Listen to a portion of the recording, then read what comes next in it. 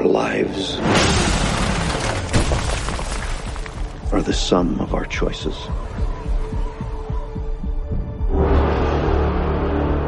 And we cannot escape the past.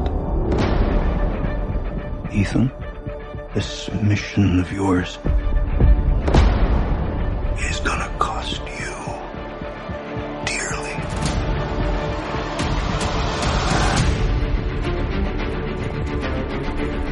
The world is changing.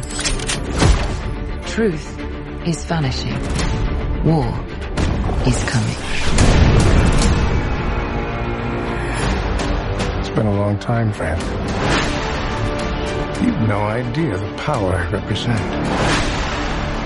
It knows your story and how it ends.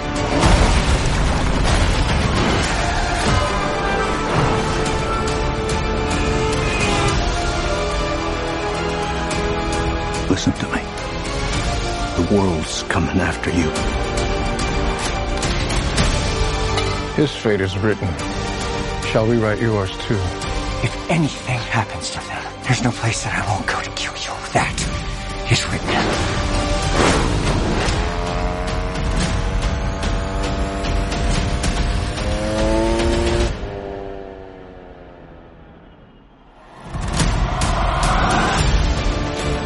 Ethan, what's your objective? What's your ultimate objective?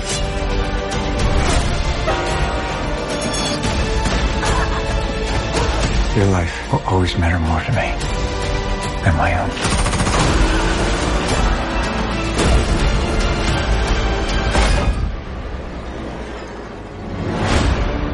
None of our lives can matter more than this mission. I don't accept that.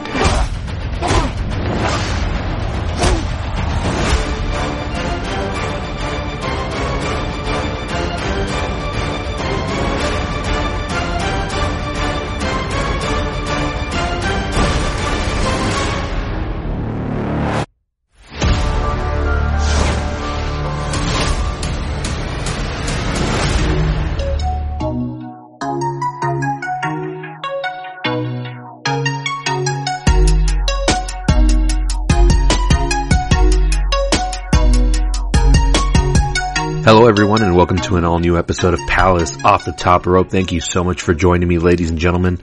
And on deck for today's episode, a double review coming. I'm a little late on Indiana Jones and the Dial of Destiny, but you'll get my thoughts on that movie as well as Mission Impossible Dead Reckoning Part 1. I will compare the two in terms of like where we are right now in Hollywood and their releases, and we're really at a critical point. I know the writer's strike is going on, the actor's strike, and the box office is kind of reflecting of where we are and what the audience is craving and not craving anymore.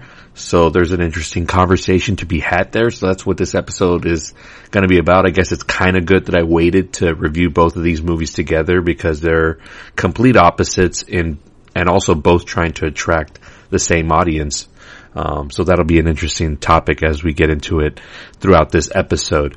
But let's look at the box office performance, for Mission Impossible and, Indiana Jones as far as like where we stand right now. So, like I said, I'm recording this episode a little bit late. So right now we're in the middle of Barbenheimer weekend, which, for sure another episode will be coming this week, and I will finally be able to be caught up with everything that I've seen. It's been a crazy last couple of weeks, not just work-wise, but just a lot of stuff going on. But I'm finally able to catch up. Hopefully y'all were able to listen to my Dark Knight 15-year anniversary podcast, which I was so excited to do, and I knew that one had to be released on its anniversary date. So check that one out. It's available now on all your podcast platforms. But let's talk about the box office weekend that Mission Impossible had. We're going back a little bit. I know we're a little past, but I want to talk about the top 5 the weekend that Mission Impossible came out. So at number 5 we had Elemental, which scored 9 million, and its total was up to 125 million, which is one of the more lowest grossing Pixar movies that we've had in recent memory. Disney has been on a little bit of a downfall as far as like their movie releases, and most of them have been disappointments this year, even like in the little victories that they had with like The Little Mermaid, but still coming in under what they expected. So Elemental, but still hanging in there because it's the only really animated movie that there is. DreamWorks tried to release the Teenage Kraken, I believe is what it was called, Ruby Gillman.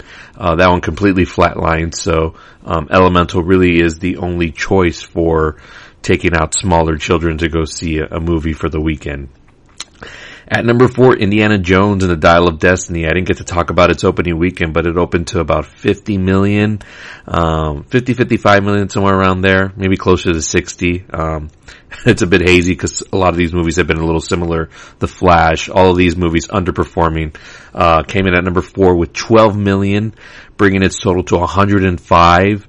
And again, this movie cost more than 300 million to make, not including like marketing and stuff. So this is considered a big bust for Disney, as they did acquire Lucasfilm, and this is the first Indiana Jones movie under the Disney banner, and obviously the last one with Harrison Ford.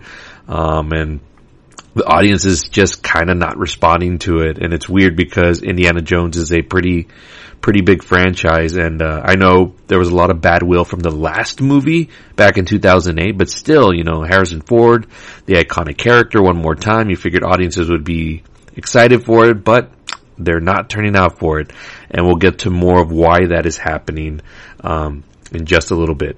At number 3, Insidious: The Red Door, coming in with 13 million, with its total at 58 million. Now this movie only costs around like 15 to make, so already a giant success.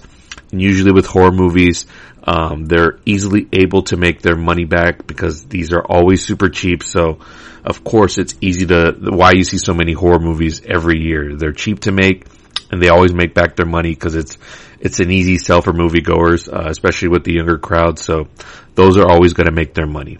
Some may be hit and miss, but for the most part, they're going to be hits.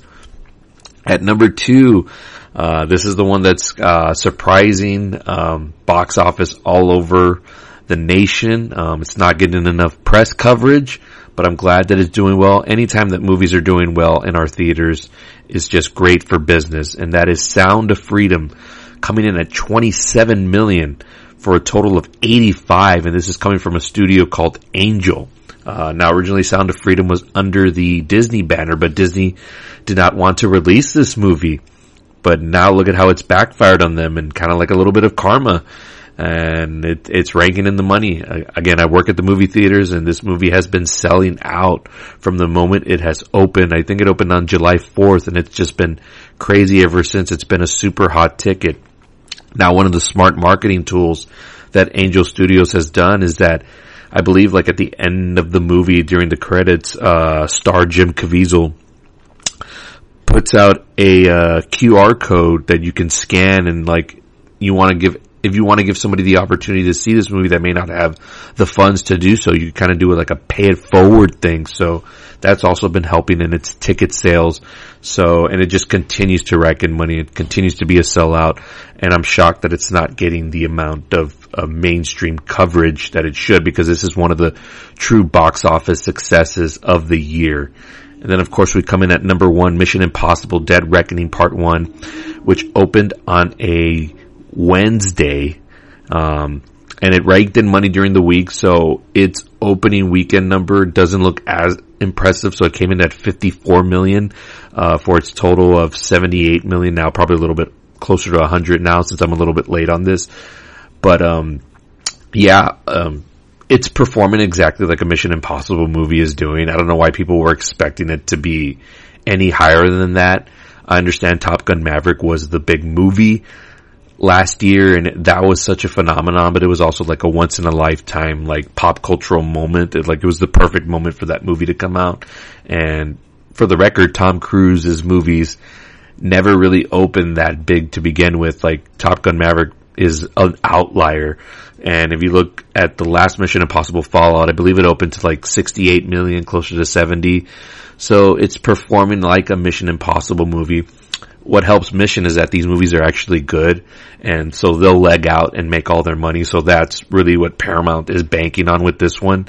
So the media that are pushing like, oh, this is like a disappointment or whatever, like, no, it's performing exactly like it should. Like, stop thinking about Top Gun Maverick.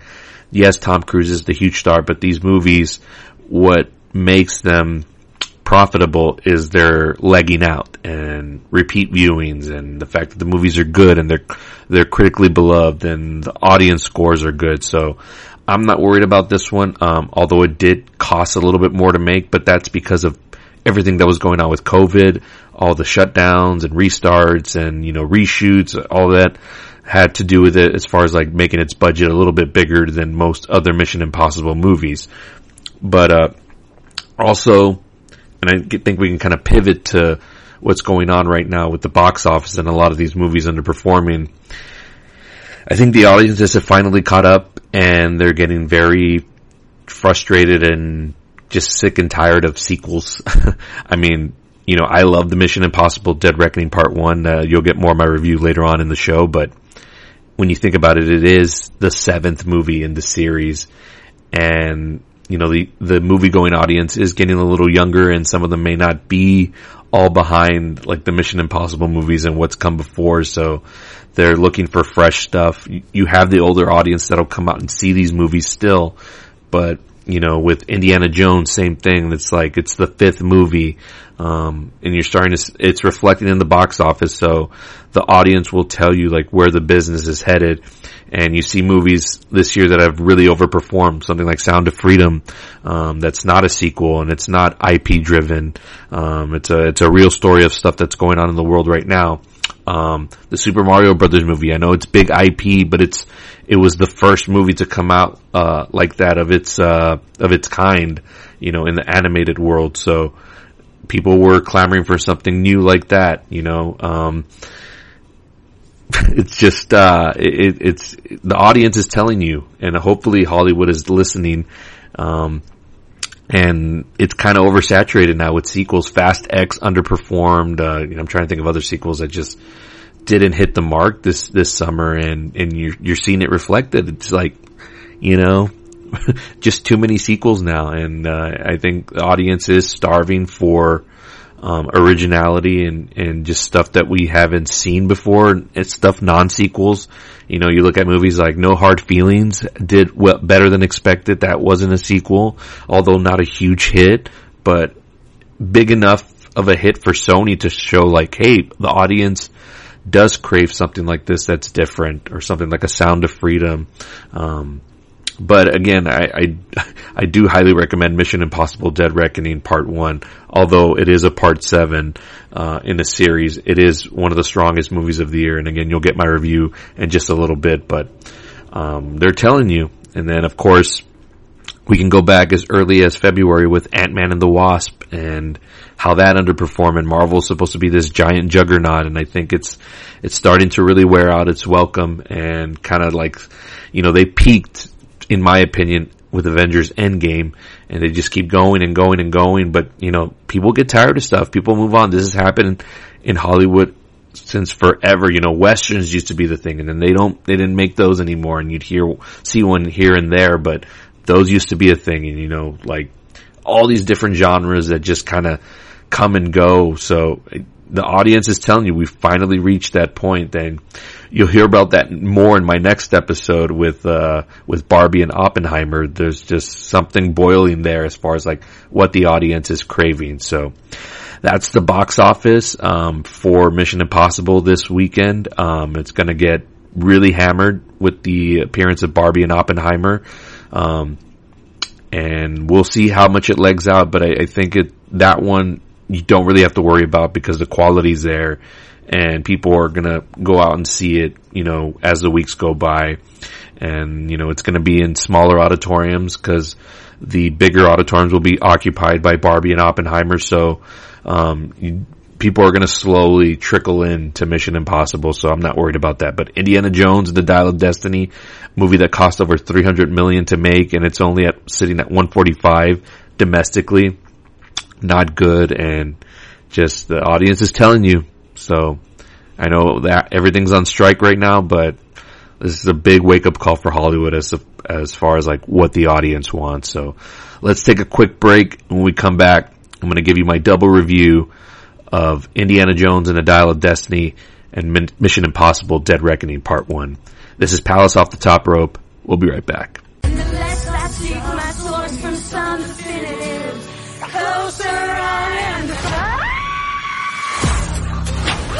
The real world. Our dolls are coming to Los Angeles from Barbie Land. This would be catastrophic. Selling out, we ain't selling out. We got money, but we ain't lending out. We just Barbie. You still in doubt? I do not have genitals. That's okay. Yeah, great. Yeah, I have all the genitals. Barbie, July 21st, rated PG-13. Welcome back to the show. Barbie is now playing in theaters. I absolutely cannot wait to talk to you about both of these movies, that one and Oppenheimer. They're both playing right now. Again, I'm a little late right now in my catching up with everything. So as I'm recording this, as this is being released to you all, those movies are already playing in theaters, but there's a lot to talk about in terms of box office and then of course the movies themselves, and that'll be coming for sure later this week in another all new episode of Palace Off the Top Rope. So let's talk about Indiana Jones and the Dial of Destiny. And I want to preface this by saying Indiana Jones is one of my favorite film franchises of all time. I love those movies. Harrison Ford in that role is just incredible. My favorite one is Indiana Jones and the Last Crusade, but I have a soft spot for each and every one of those films. There's something to love about them. They're old school. It's Spielberg. There's just the whole works, right? So when they announced that the fifth one was going to happen, of course I got excited. You know, I know Harrison Ford is already super old in age, and that should never stop someone from doing something that they want to do, right? But I'm like, he's pushing a little over 80.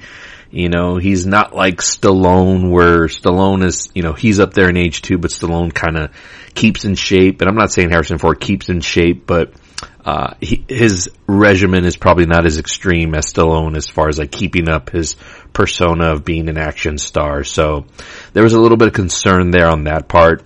What got me excited though was, director James Mangold was going to come on to do this one. It's not going to be Steven Spielberg. So I'm like, that's interesting. But he's a fantastic director. He's so underrated.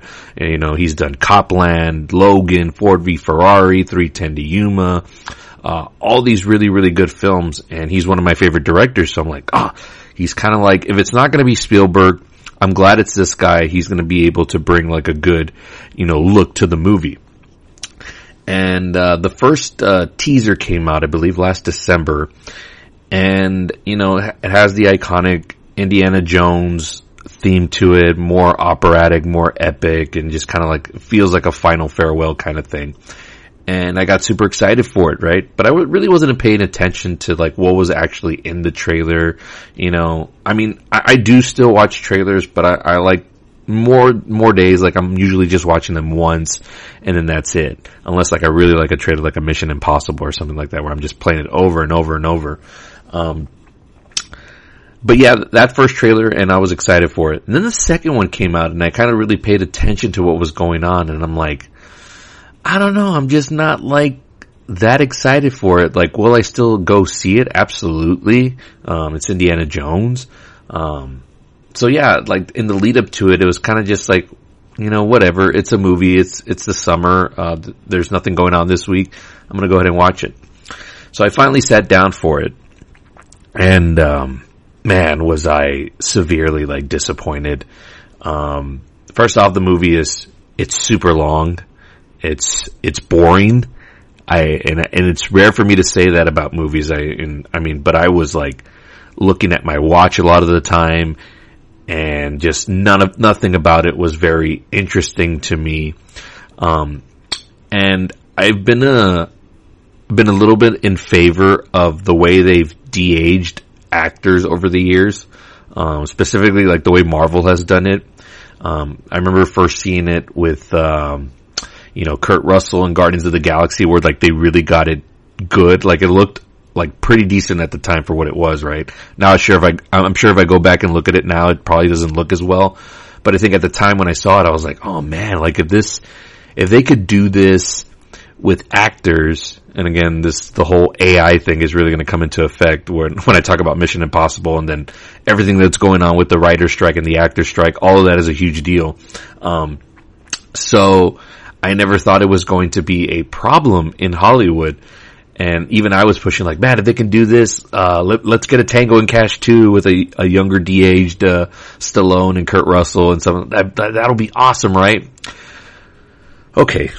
So the first 30 minutes of Indiana Jones is a flashback sequence to a younger Harrison Ford. So they used a lot of footage, from unused Indiana Jones movies, and they kind of pasted and color coded onto, I guess it's like Harrison Ford, but I'm not really sure. It's probably a stunt double, but the voice is there for sure.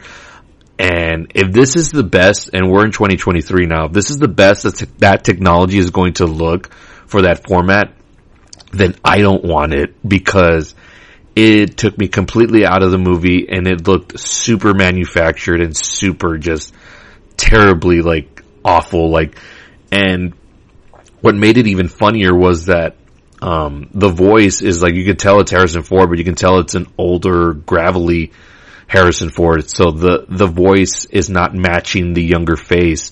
And most of that scene takes place at night, so it kind of like covers any of the how bad it really looks. But even with that, it was super noticeable to me. And again, this is like the first 30 minutes of the movie, so I was completely taken out by that.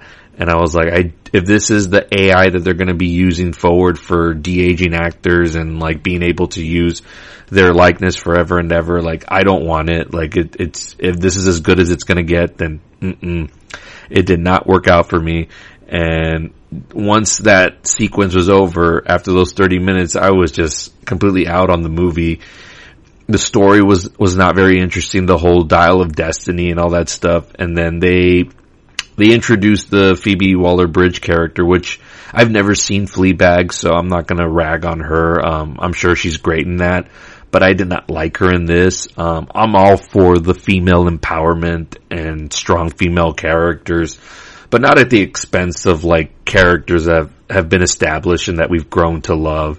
And Indiana Jones for this part just like is treated like such a nothing, right? Like she's superior than him. And if this is supposed to be like a passing of the torch, like this is the wrong way to do it. Like there's right ways to do this kind of thing if you're going to pass over a franchise, a la like Creed or on TV with like Cobra Kai. There's proper ways to do this stuff, but I think Disney just totally manufactured this and wanted to. I don't know what the thinking was here on the script. It's just, and I don't know why. I mean, kudos to Harrison Ford for coming back, and if he feels like this was the story that should have been told for this final story, like, I guess, but I mean, you know, once he puts out his art into the universe, like, the way we interpret it is the way we interpret it, right? And for me, it's like, what a sad way to go out. And this is why I've always said, like, it's good for film franchises to have endings, like Star Wars, right? Like, after Return of the Jedi, like they defeat the Empire and it ends all well. And I know people just want more and more and more, and they want the characters to go on and come back and just keep on, right? So then they released the new trilogy with The Force Awakens, and like that happy ending is just gone. Like Han and Leia are together at the end of Return of the Jedi, and we come back to this one and they're not together anymore, and all this stuff has happened. And I get it, that's real life, but the magic of movies is that they can give us happy endings.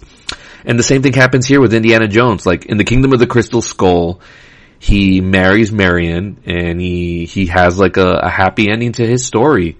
And we open up on Indiana Jones and the Dial of Destiny after that flashback sequence, and he's all depressed and he's not with Marianne anymore, and the character of Mutt Williams died in war, and it's like just super depressing. And like, I like my movies sometimes to have happy endings. Like, can they continue on? Sure, but then like, at least don't rob us of the happy endings that were given to these characters. And then by the end of it, and they try to reconcile the Marion character and Indiana Jones. But by the end of it, I was so soured. It was like, it just feels forced and just unnatural, as opposed to like the way Crystal Skull ended. But with all that being said, the movie's just super boring and just could not keep my attention. And you can tell how much of it is filmed on a green screen. And again, this goes to what I think the audience is getting really tired of is the CGI super filled stuff. Like, all the practicality is slowly making a comeback, and we'll talk about that in a little bit with Mission Impossible.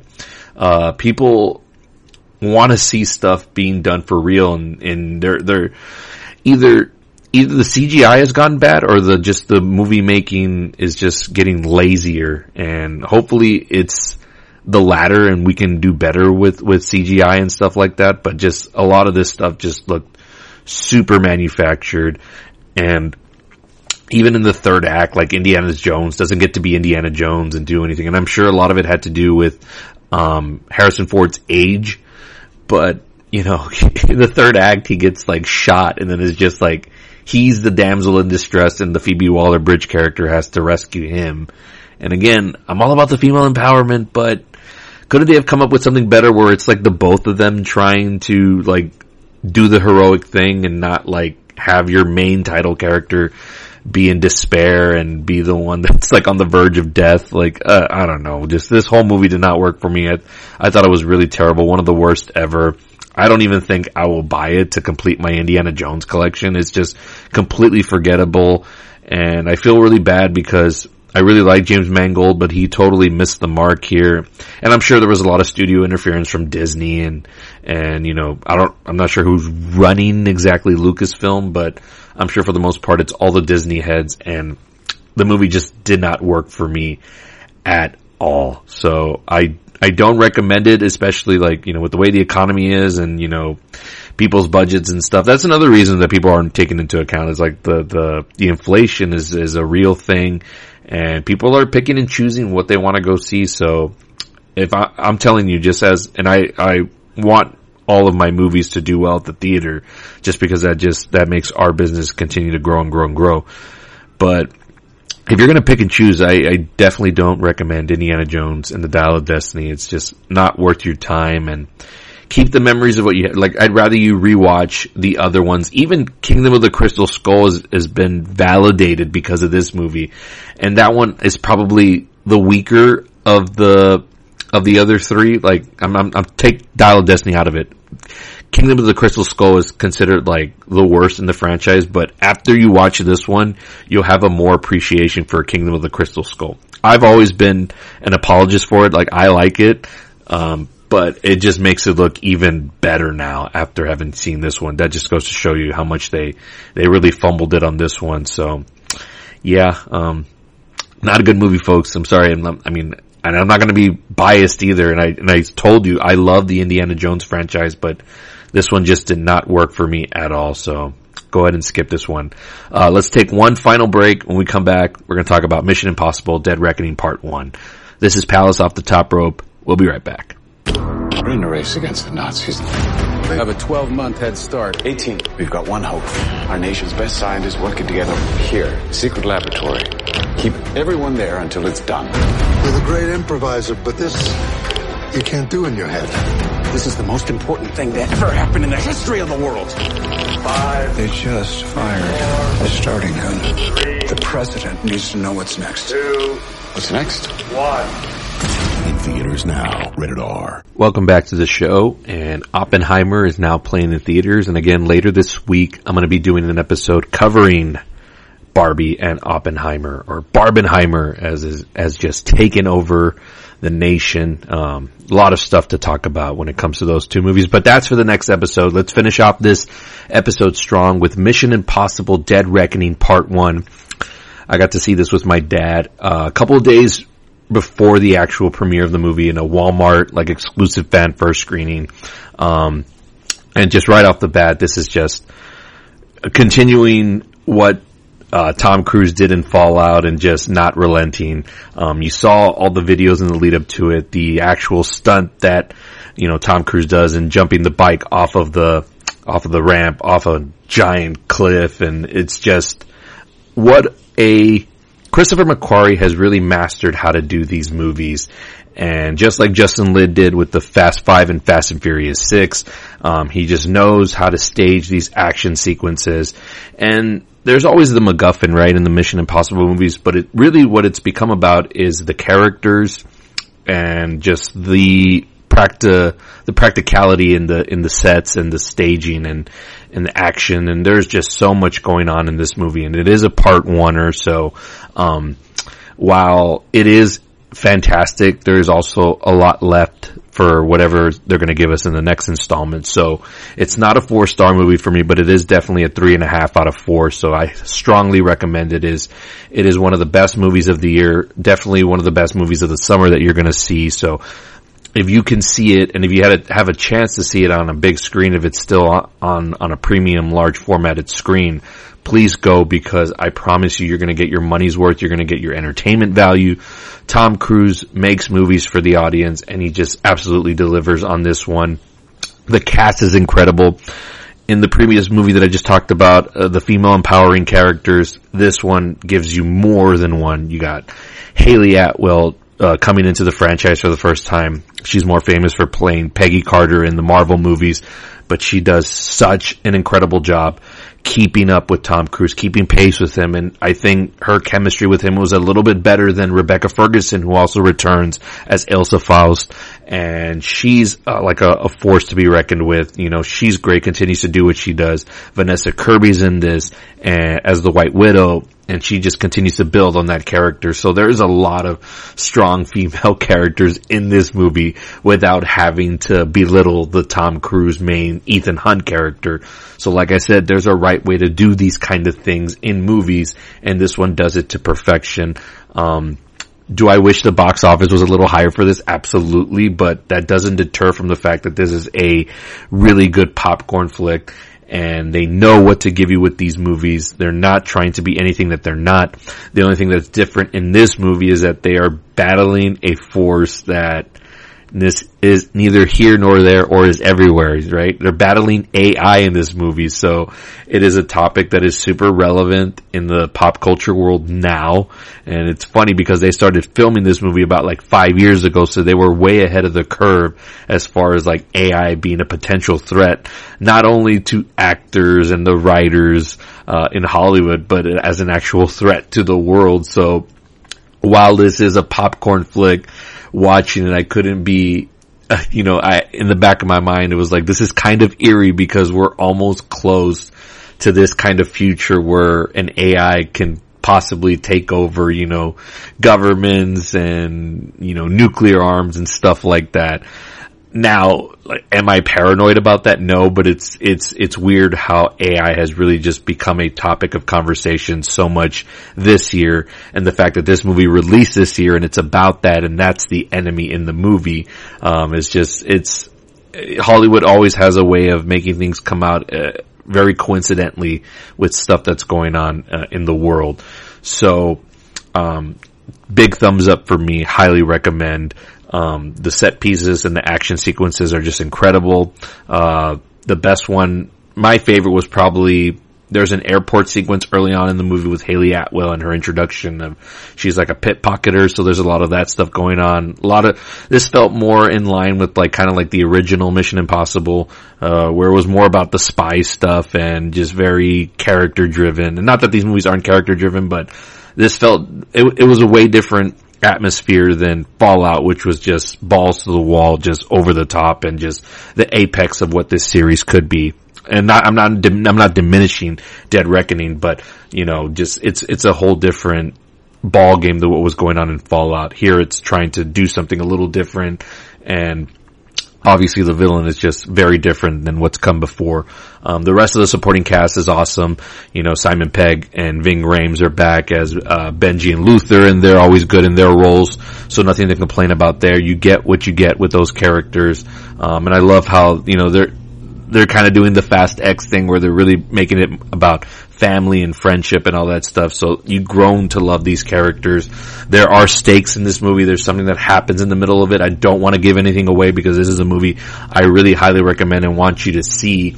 So I don't want to give away what happens, but there is crucial stakes in this movie, and it's done on such a grand scale. And the locations in this movie are awesome. In Rome, Fast X does a set location in Rome in their movie, but then you see that and you see how they do it practically in Mission Impossible, and it's like you can tell the difference when studios are using CG and it looks like bullshit And here in Mission Impossible, you can see that it's Tom Cruise and Haley Atwell behind the wheel of a car, crashing and burning and, just driving all over the place, and the camera's in their face, and you get wide shots and doors, propped off the car where you can see that they're actually driving on the inside. So you can see the filmmaking styles, and you can tell, like, when they're on real locations and using the best of those locations. So they're in Rome, they're in Venice, they're in there's all these incredible fight sequences going on in these locations. So this movie is just amazing. I probably rank it as the third best Mission film. So my top two are Rogue Nation and Fallout, and then I would put this one definitely at number 3. These movies have just gotten so much better in the latter part, even though this is part 7, right? Like, how many part 7s can you say that are good in any series? So are we getting too much sequels? Yes. But when we're getting sequels like this, when there's this passion and this just going all in on making the best possible movie, yes, like, I will watch 100 of these movies if the quality stays consistent. Like, there's films and franchises that just diminish and they run out of stuff to do. And all I can think about is, I'm reading some stuff about Mission Impossible Dead Reckoning Part 2, if that's what it's going to be called. I'm pretty sure it is. And like, I read somewhere that Simon Pegg said that what they did in part 7 is like tame compared to what they're doing in part 8. And I'm like, man, there was incredible sequences just in this one alone. And you're setting it up like that it was just like, kind of like, it was the next one's going to be even crazier. That just gets me even more excited. So if you haven't seen it yet, there's just really good movies out there, and this is going to be one of them. So take your dad, take your friends. I still need to go do a rewatch on this one. I pop in and out while I'm working at the theater because it's just so thrilling. There's always something going on. It's a movie that is also super long, but it never drags. There's always something going on, and it doesn't let up. So it's one of the best summer movies out there that you're going to find, and just in general, one of the best movies that you're going to see all year, because that's what Tom Cruise and Christopher McQuarrie bring with this franchise.